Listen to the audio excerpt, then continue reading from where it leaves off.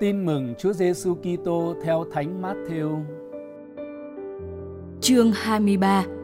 Các kinh sư và người Pha-ri-sêu giả hình. Từ câu 1 đến câu 12.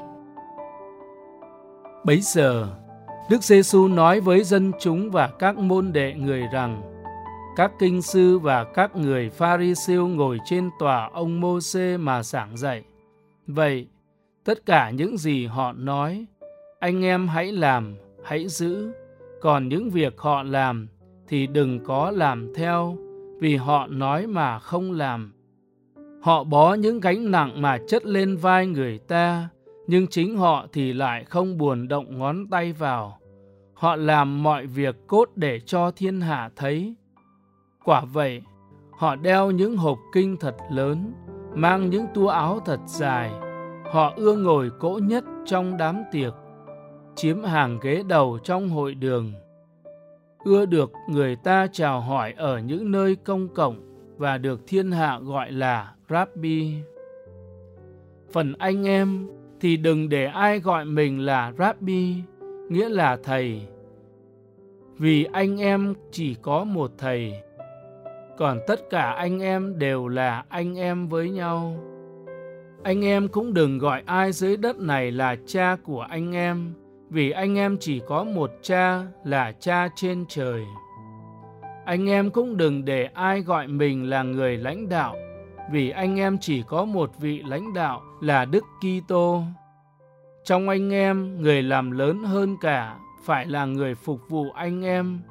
Ai tôn mình lên sẽ bị hạ xuống, còn ai hạ mình xuống sẽ được tôn lên.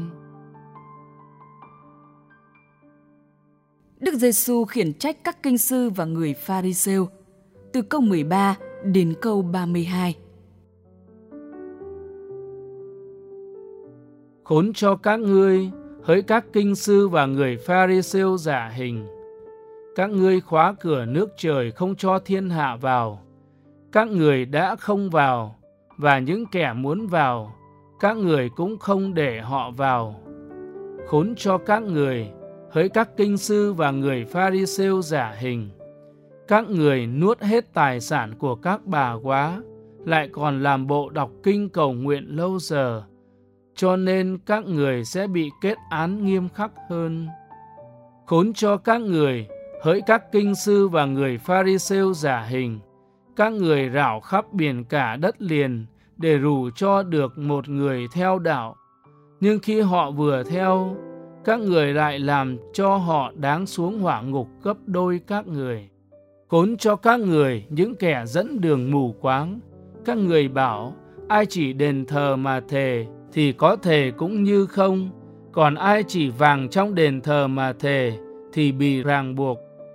Đồ ngu si mù quáng! Thế thì vàng hay đền thờ là nơi làm cho vàng nên của thánh, cái nào trọng hơn? Các người còn nói, ai chỉ bàn thờ mà thề, thì có thề cũng như không.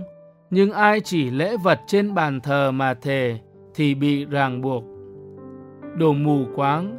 Thế thì lễ vật hay bàn thờ là nơi làm cho lễ vật nên của thánh, cái nào trọng hơn?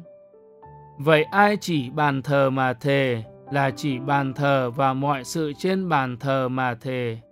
Và ai chỉ đền thờ mà thề là chỉ đền thờ và đấng cứu ngự ở đó mà thề. Và ai chỉ trời mà thề là chỉ ngai Thiên Chúa và cả Thiên Chúa ngự trên đó mà thề.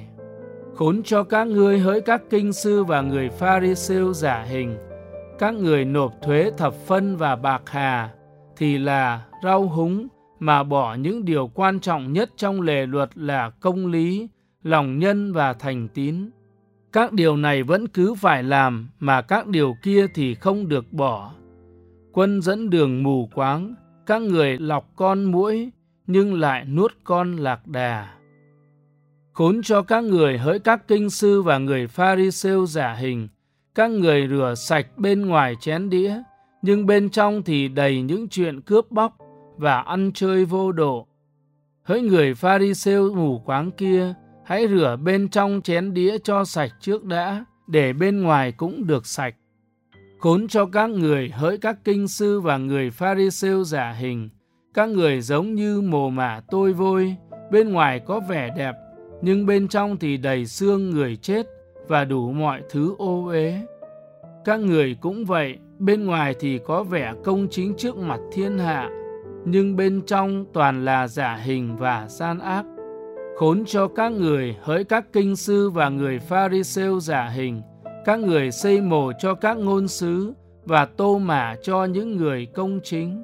Các người nói, nếu như chúng ta sống vào thời của tổ tiên, hẳn chúng ta đã không thông đồng với các ngài mà đổ máu các ngôn sứ. Như vậy, các người tự làm chứng rằng các người đúng là con cháu những kẻ đã giết các ngôn sứ, thì các người đổ thêm cho đầy dấu tội của tổ tiên các người đi. Tội ác và hình phạt, từ câu 33 đến câu 36. Đồ mãng xà, nòi rắn độc kia, các người trốn đâu cho khỏi hình phạt hỏa ngục. Vì thế, này tôi sai ngôn sứ, hiền nhân và kinh sư đến cùng các người sẽ giết và đóng đinh người này vào thập giá, đánh đòn người kia trong hội đường và lùng bắt họ từ thành này đến thành khác. Như vậy, máu của tất cả những người công chính đã đổ xuống đất, thì cũng đổ xuống đầu các người, từ máu ông A-ben, người công chính, đến máu ông Zakaria, con ông Berekja, mà các người đã giết giữa đền thánh và bàn thờ. Tôi bảo thật các người, tất cả những tội ấy sẽ đổ xuống đầu thế hệ này.